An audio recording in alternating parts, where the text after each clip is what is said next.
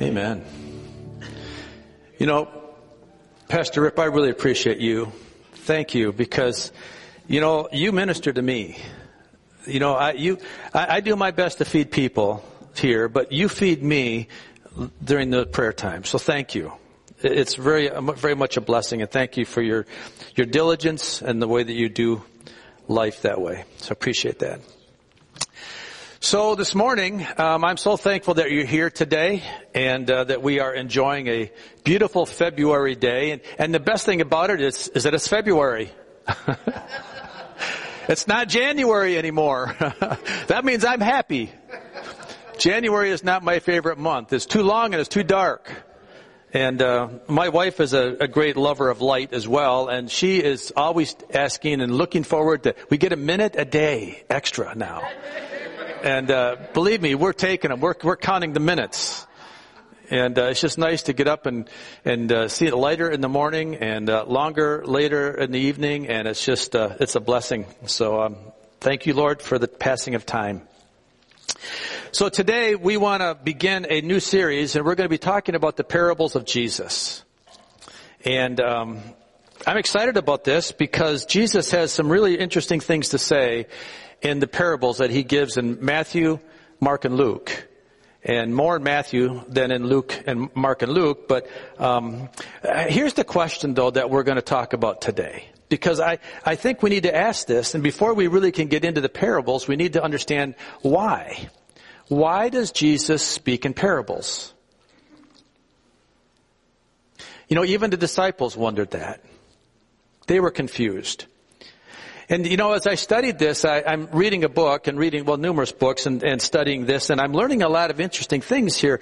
And one of the commentaries that I read, written by a gentleman named Craig Blackberg, he says in the New American's commentary, he says that beginning in Matthew chapter 13, Jesus is beginning a third block of his ministry. And previous to this, in Matthew, he was in his previous two blocks, he was proving who he was. Through his birth, his virgin birth, through his sinless life, through the baptism of John the Baptist, through his time in the desert, the testing time, and then his teaching and his miracles. Two basic areas of strength were Jesus' teaching, because even we noticed this last week when we were talking about the Sermon on the Mount, that the Jewish people said, wow, he speaks with power and authority differently than our teachers of the law. So Jesus was proving himself through his teaching and then through his miracles. And we don't even begin to count all the miracles. In fact, the Bible says that the Bible couldn't contain all the pages if they recorded all of his miracles. So he did many, many miracles and his great teaching. And now we're moving into his third block of ministry. And this block is really focusing now on the fact that Jesus was beginning to deal with the problems that will occur when he goes back to heaven as a rejected king. Think about this. He came as a conquering, he came as a gentle person, as a gentle man. But he proved himself as the Son of God only to be rejected by men. And that should give us some encouragement. Because if Jesus is going to be rejected, then recognize it when you get rejected and don't be offended by it, because if Jesus was rejected, then you certainly are going to be rejected as well. In fact, he says that. There's a whole message right there. But we're not going to spend there now. What we're going to spend the time on is the fact that Jesus came with a mission, and he came to win it. He was in it to win it. Just because he got rejected, he didn't give up. He didn't say, no, okay, if you guys aren't going to receive me, then I'm just going to go back to heaven and, you guys can have life down here and have a good life. No, he stuck to it to the point that he went to the cross, and that's why we celebrated communion this morning as well. So we can expect to be rejected as well. And so don't get upset when we recognize the fact that life can be difficult, and we may not be understood all the time. In fact, you may be misunderstood and rejected for your faith. That's okay. Jesus was as well. But prior to this time, Jesus used illustrations, and the illustrations were very plain. They were very obvious and very easy to understand, the illustration that Jesus gave. But parables, however, parables were intended to reveal the truth only to believers. And even then it required an explanation sometimes. But the non-believers were left out many times of the illustration of the parable. According to R.V.G. Tasker, from the Gospel according to Matthew commentary, he says that Jesus deliberately adopted the parabolic method of teaching at a particular stage in his ministry for the purpose of withholding further truth about himself and the kingdom of heaven from the crowds, who had proven themselves to be deaf to his claims and irresponsive to his demands. From now on, when addressing the unbelieving multitude, he speaks only in parables, which he interprets to his disciples in private. It's interesting as we study this. Matthew 13 presents 7 parables of the mysteries of the kingdom that we're going to be speaking about. Jesus was a master storyteller. I mean, there was none better then and none better today. He could tell a story that could be riveting and hold your attention. And Jesus often would use the parables then that we're talking about here to convey a message to those whose hearts were prepared to hear the truths of God's Word. The key word is that they were prepared. And at the same time, these truths were hidden from those hearts that were hardened and resistant to God's Word. These were the religious leaders of the day, the Pharisees and the Sadducees, and all those that were opposed to Jesus for their own personal reasons. But when they came to listen to Jesus teach, they didn't come to hear his truths. They didn't come to have their life changed. They came rather to discredit Jesus. They came to try to pick his message apart. They came looking for an area they could trap him in the law. And you read that throughout the whole Gospels, how Jesus would speak and then they would come to him and challenge him with questions and always try to trip him up. Because they were not here to learn from him, they were there to destroy him. They were there to discredit his ministry.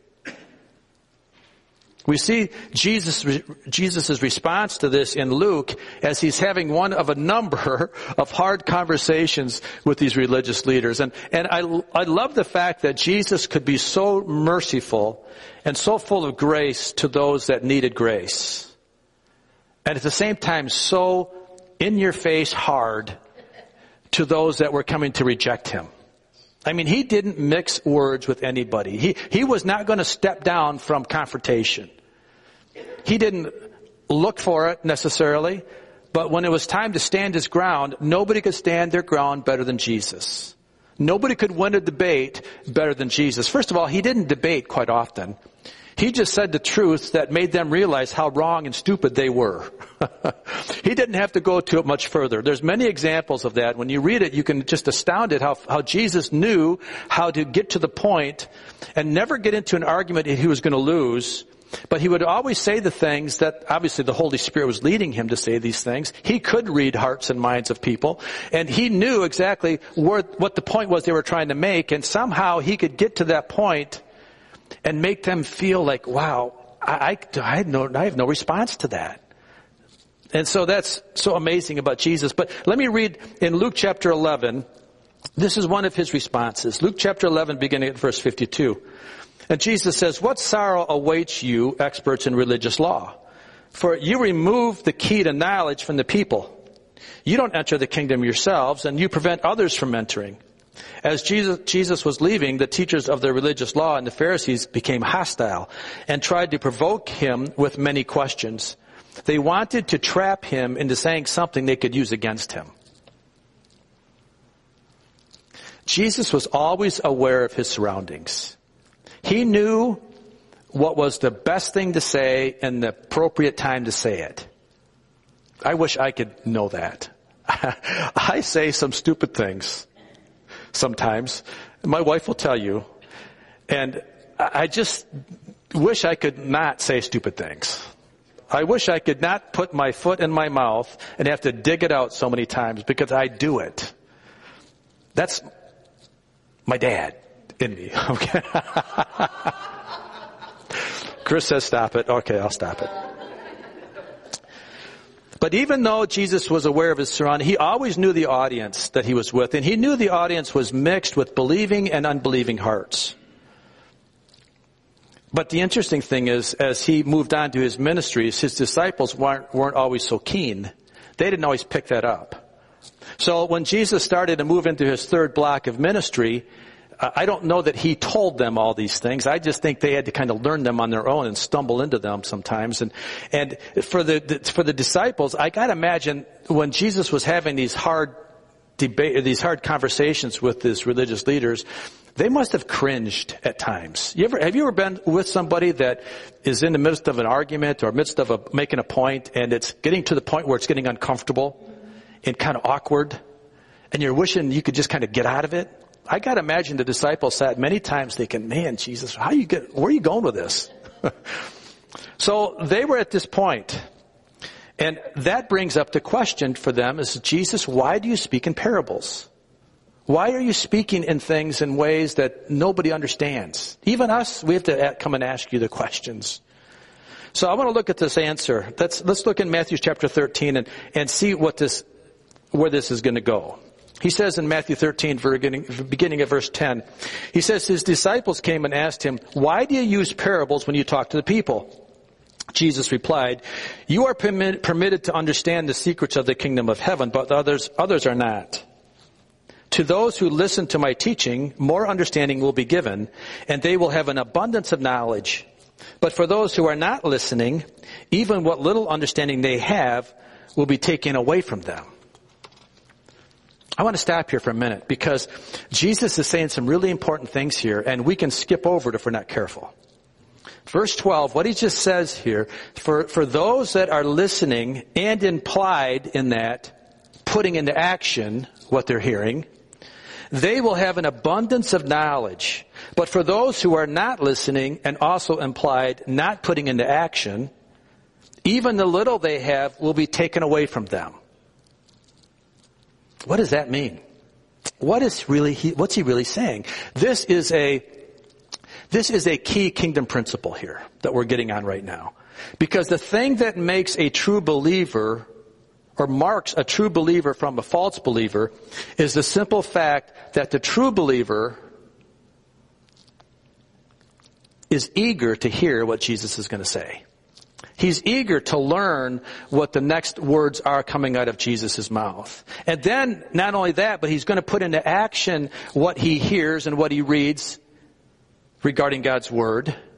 But a false believer is not. That will mark you. If you truly are a believer, then you're hungry for the word of God. You're hungry to hear what God has to say. If you're just a false believer or just a casual Christian, then you can take it or leave it. And you can walk out of a sermon, you don't need to read your Bible because you're not interested in it. You're just a casual believer. But if you're a real true believer, then you're hungry.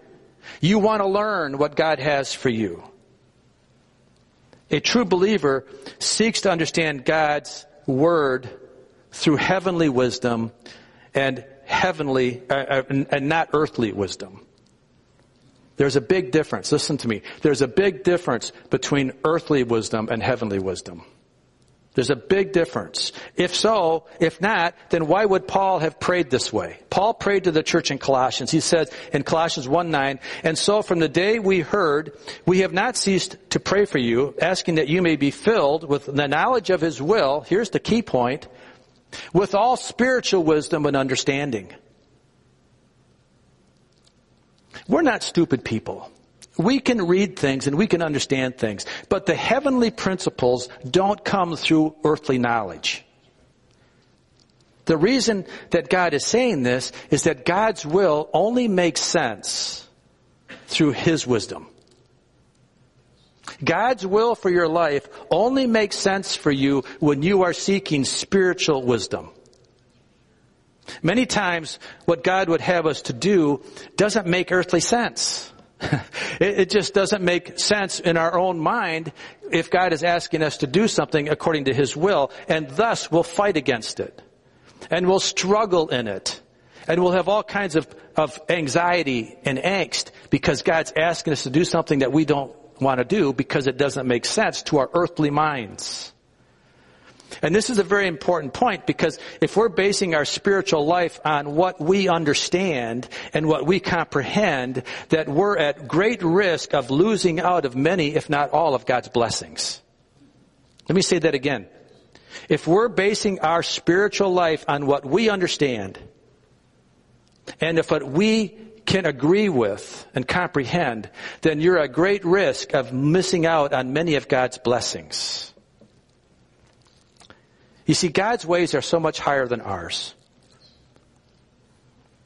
And if we think that we have to be able to comprehend it and understand it and then give God the green light, so to say, okay, God, go ahead and do what you want to do because I understand it now.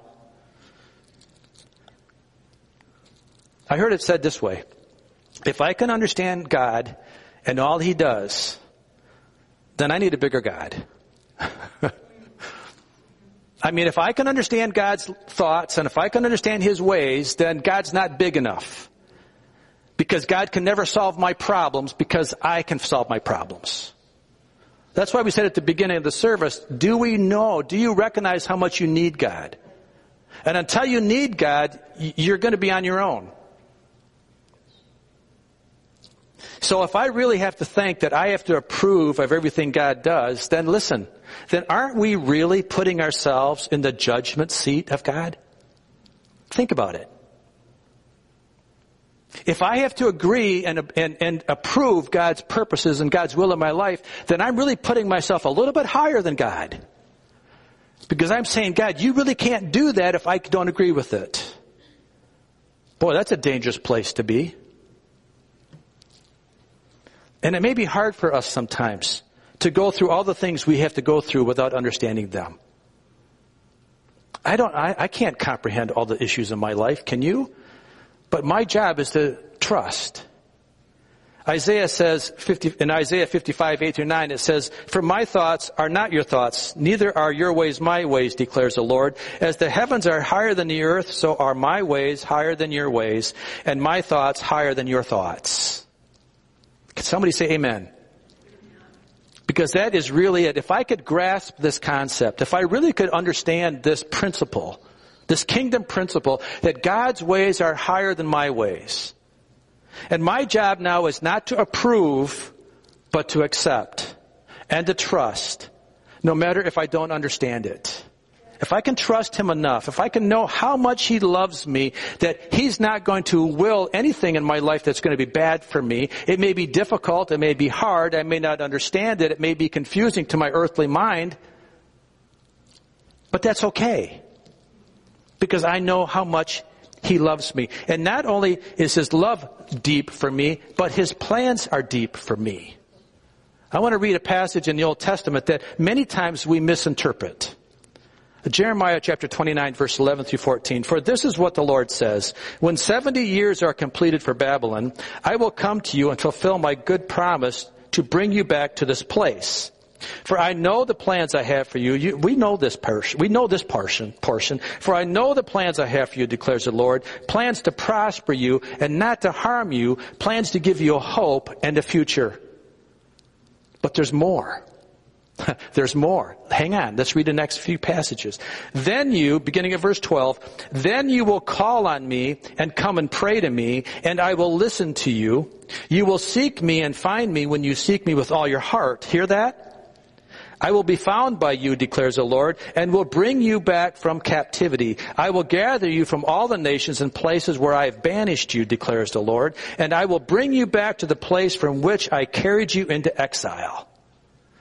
Now, I know this is an Old Testament story. It's an Old Testament promise, if you will, to the nation of Israel, but it can be applied to us if we will take it for what Jesus is trying to tell us here. Many times, a portion of passages can be taken out of context. And many times I believe that what we know in verse 11, "For I know the plans I have for you, declares the Lord, plans to prosper you, not to harm you, plans to give you a hope and the future, many times people will just take it at that and then not recognize what that's going to entail. That's going to entail surrender in your life. It's going to entail you giving up on your own ability to understand. It's not just a promise of prosperity as the prosperity teachers would take it. Because, yes, I think God wants us to prosper, but not at the expense of our spiritual life. He wants us to prosper. He wants us to be happy and fulfilled in life. I get that. But most importantly, He wants my spiritual life to be in tune with Him. And that means I may have to go through some hard times to get my spiritual life tuned into Him. It may not always be easy. But what God is saying here is that if you seek me and trust me, I will show you the good I have planned for you. As I commit my life to Him, then He'll reveal the great plans that He has for me. You see, in the day of Isaiah, the Jewish people were in the throes of constantly being judged by God, and they would go through horrific judgments based upon the fact that they were consistently unwilling to commit to God's ways. They were a hard-hearted, rebellious people, stiff-necked. And in this particular case, they were captivated by the king of Babylon. And they had been captured. And even though the Israelite people were stiff-necked, and even though they were rebellious, God always loved them. He never gave up on them. He punished them. He judged them. But He never gave up on them. And maybe we're not that much different than the Jewish people. Maybe we're not that much different from the Israelites. Because I think we're all guilty, aren't we, of running away from God sometimes? Running and wanting to do our own thing, being in control of our life, doing it our way. And even in that, can I just tell you that God still loves you? See, the Israelites were taken captive by Babylon. Today, Babylon doesn't exist, but maybe we're being taken captive by the enemy in our life too, by our lifelong addictions and our habits and our issues. We're captivated by our own vices. But yet, if I'm willing to commit my heart to God, He'll restore me. He will give me the plans to prosper me if I would do that. Our challenge is if I could believe it. Do I really believe it? Do I really believe what God's saying here? And that leads me to recognizing how important it is for me to seek the spiritual wisdom of God and learn how to apply it in our lives quickly. I mean, the moment I hear it, do it. Don't sit on it. Don't think you have to go pray about it. No, if God reveals something to you in your spiritual mind, then just do it and avoid the temptation to run it through the filter of your understanding. Avoid the temptation to say, God, I have to understand it first before I'm going to do it. No. You start doing that, you're putting yourself in God's judgment seat. Because that puts us in a position of risk, just as it said here in Matthew, that those that do have, that will be taken from them. Matthew chapter 13, verse 12, He says, to those who listen to my teaching, more understanding will be given, and they will have an abundance of knowledge. But for those who are not listening, even what little understanding they have will be taken away from them. So if we can apply the teachings of Jesus here according to what God has for us, He promises blessing. He's promising more will be given in great abundance if I would put in action what I have. But for those that hear only what Jesus is saying, but they're not really applying it, not really wanting to apply it, they're not seeing what God has in store for them. And this is why Jesus says in Matthew chapter 13, beginning at verse 13 through 15, He says, this is why I use parables. For they look, but they really don't see. They hear, but they really don't listen or understand.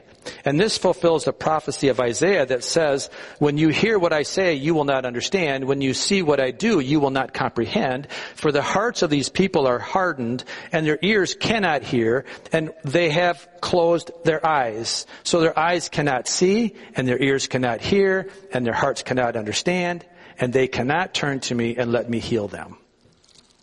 Now, this isn't what God wants for us or anybody. God is not turning the hearts of a person that wants to be turned towards Him. But like Jesus was always aware of a situation, God is too. And when God sees a consistently rebellious heart, God understands that.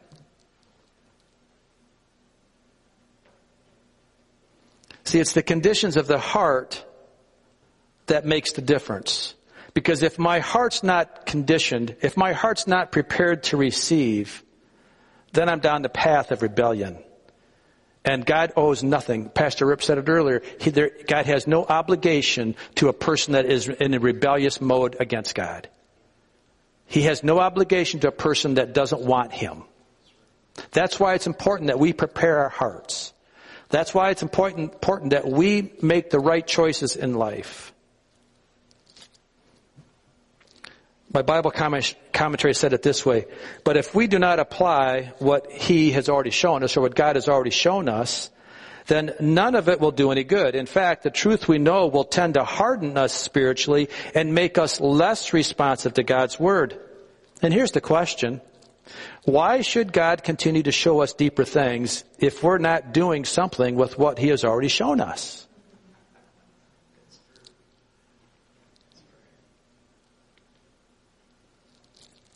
See, if we're not readily receiving and putting into action the basics of living a Christian life, then God has no obligation to take you any further.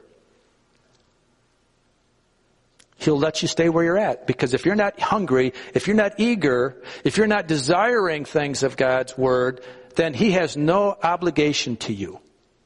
Because He can't force you to do anything. It's really about our own choices to grow up.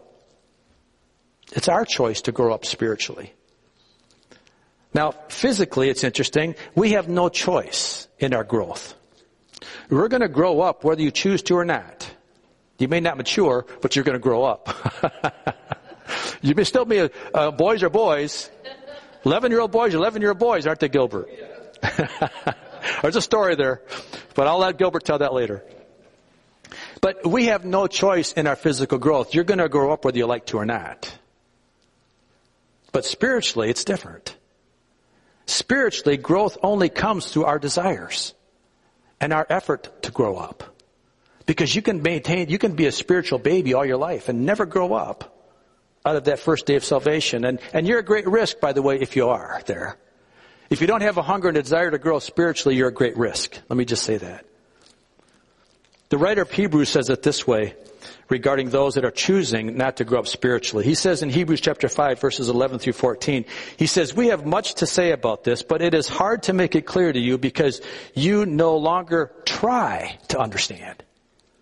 I think that's the key point. You no longer try to understand. Sometimes we have a difficulty understanding. And God will help us in that. If you're trying to understand. But if you stop trying, then this is where the point comes. Because you no longer try to understand. In fact, though by this time you ought to be teachers. You need someone to teach you the elementary truth of God's Word all over again. You need milk, not solid food. Anyone who lives on milk, being still an infant, is not acquainted with the teaching about righteousness. But solid food is for the mature, who by constant use have trained themselves to distinguish good from evil. The person that is choosing and working to grow up spiritually are doing the things that are honoring to God. And you're avoiding the things that are dishonoring to Him.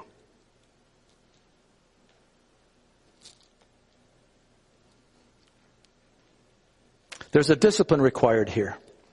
There's a discipline that comes through time and by our diligence to learn the Word of God if we're going to please God. His love never changes for us, but His acceptance or His approval of us can change. I love my kids. Unconditionally, I love my kids. But when they do stupid things, when they misbehave, I'm not happy with them. I love them, but I'm not happy with them. God can be the same way with us. His love will never stop, but His approval of you can. It's through this process that we learn to love righteousness and hate, listen to me, and hate wickedness. We have to hate it. We have to not put up with it. This is the solid food that the writer's speaking about. And this prepares us to receive the harder principles that come as we grow up spiritually. And this takes time and persistence in our life. This takes a diligence. This takes an effort in my life. Spiritual growth is often a slow process. And it must be developed over discipline. And we must stick with it no matter what. It may be difficult. It may be boring. It may not be what excites you in life. But it's the process of sticking to the basics. And that's the major difference between spiritual growth and physical growth, because physical growth, here's the deal, physically, even as much as you want to, you never get younger. You can put all kinds of skin creams on and take away the wrinkles, but you're still whatever age you are, and you're never going to go backwards in time. But spiritually you can go backwards in time. Spiritually, you can lose your maturity. Spiritually, you can lose your relationship with Christ. And I know some people don't like to hear that. I know some religions, some teachers teach it, once you're saved, you're always saved no matter what happens. But let me tell you, that's not what God's Word says.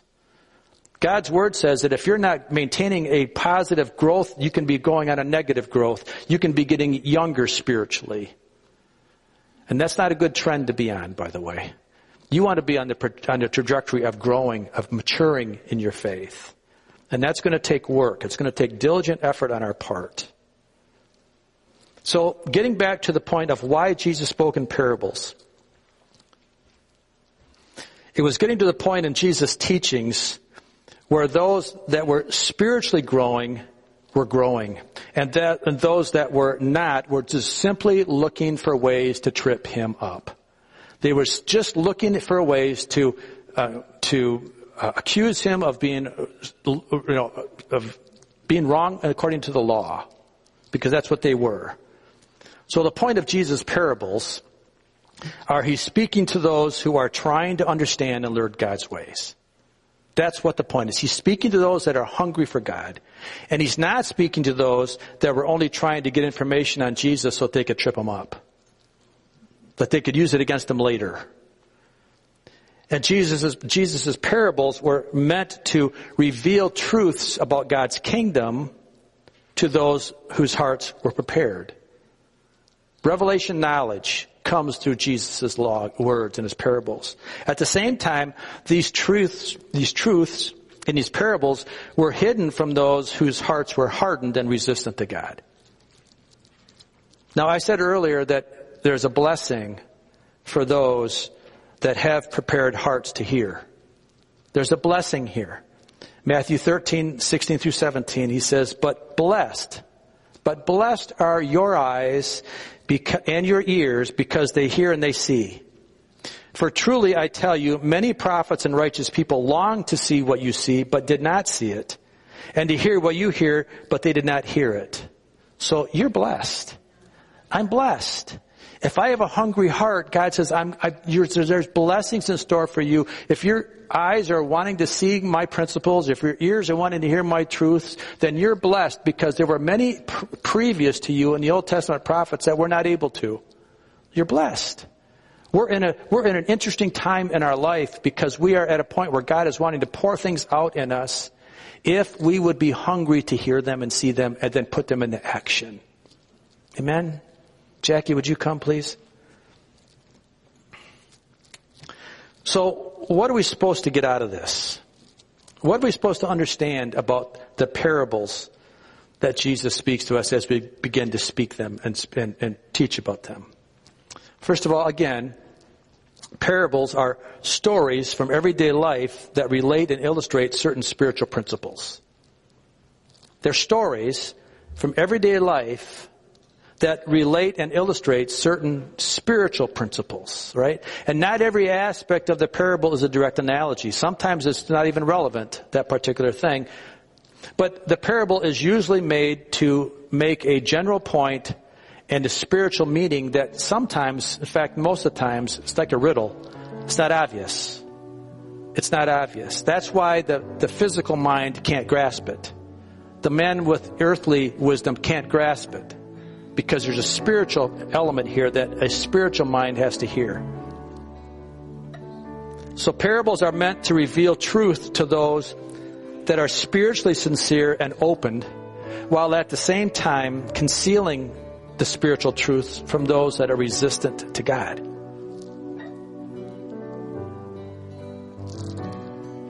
The Holy Spirit is our advocate. The Holy Spirit is our helper. The Holy Spirit will reveal the lessons that God wants for us to get out of these parables through His wisdom. That's why we need to keep our heart tender. That's why we need to keep our heart in relative relationship with Jesus through the Holy Spirit, because it's only through the Holy Spirit's teaching. You see, I can teach on Him over the next few weeks, and I hope I do a good job, but that's not the point. The point is the Holy Spirit needs to quicken it to you. The Holy Spirit needs to bring it alive in your life. You need to be ready. You need to come with a heart willing to hear. Because if you don't come with a heart willing to hear, if you don't come prepared, then the Holy Spirit's limited in His ability to quicken it and make it revelation knowledge to you. No matter how well I speak it. Because most of the time I don't speak it very well. But I pray the Holy Spirit will. I pray the Holy Spirit will be that element in your life. There's a blessing in store for those, There's a blessing in store for those whose eyes and ears are open to hear the messages of God's heavenly kingdom. I want you to know that. Come ready to be blessed. Many of Jesus' parables are meant to give true believers warnings to expect evil and opposition in their life, and to teach how to overcome Satan and his influence. You're going to learn some things in these parables that are going to teach you how to get through life without being tripped up, if you come prepared to listen.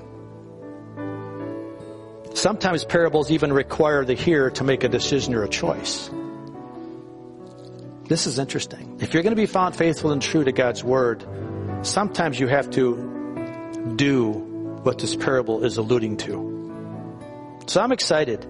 I'm excited for what's ahead as we dig into the parables of Jesus, what He's speaking. So I'm encouraging us to prepare our hearts over the next few weeks. I like what Pastor Rip said earlier about preparing on Saturday night. That's a good thing. Or get up a little bit early on Sunday mornings and spend some time in prayer.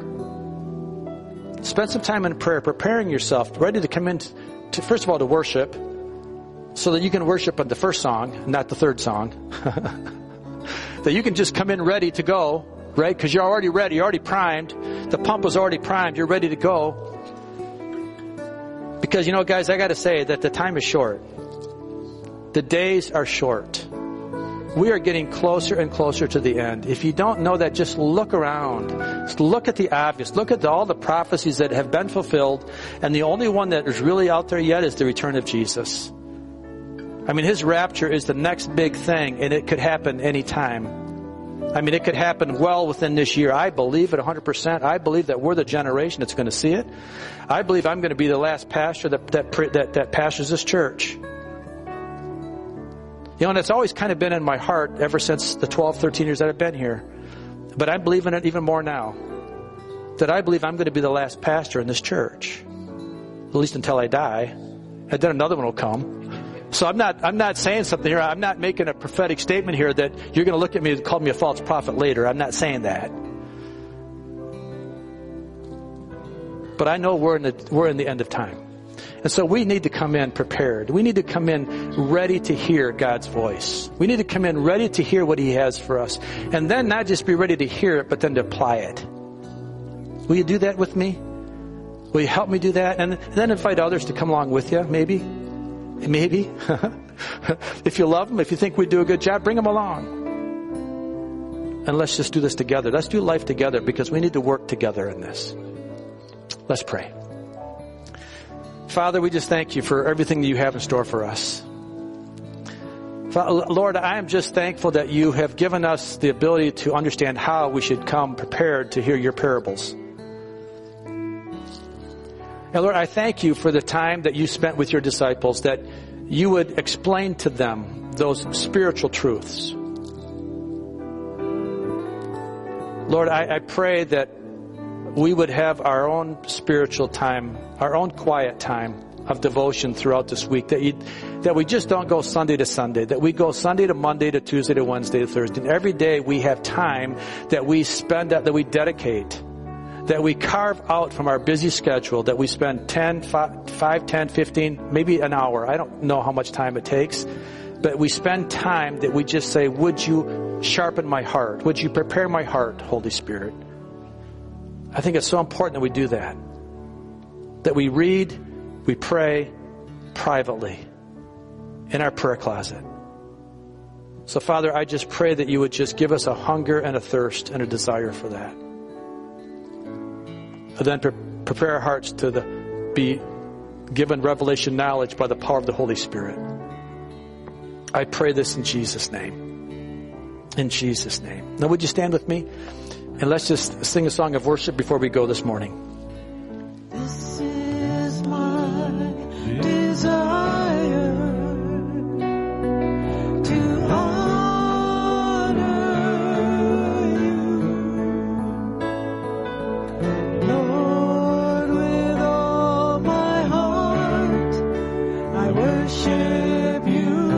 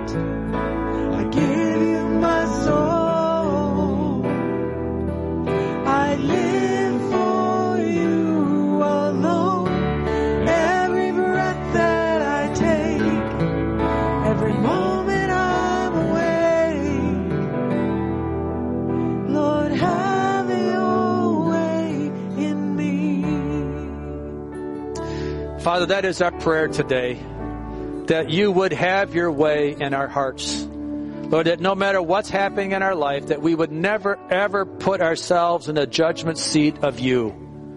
That we would never think that we have to approve what you're doing in our life before we accept it.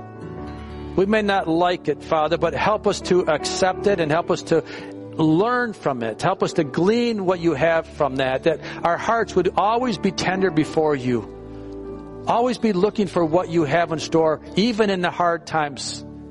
And certainly enjoy the good times. We thank you for your blessing. We thank you for your promise. And Lord, we truly do give you our hearts today. We totally surrender to you. And so go with us throughout this week. Bring blessings into our lives, God, as we seek you more, as we prepare our hearts for next week, as we prepare our hearts for Wednesday, as we prepare our hearts for tomorrow's devotion time personally, that our hearts are always longing for the next time. And then maybe we just take it with us throughout the day. Wouldn't that be amazing? So we just pray your blessings in Jesus' name.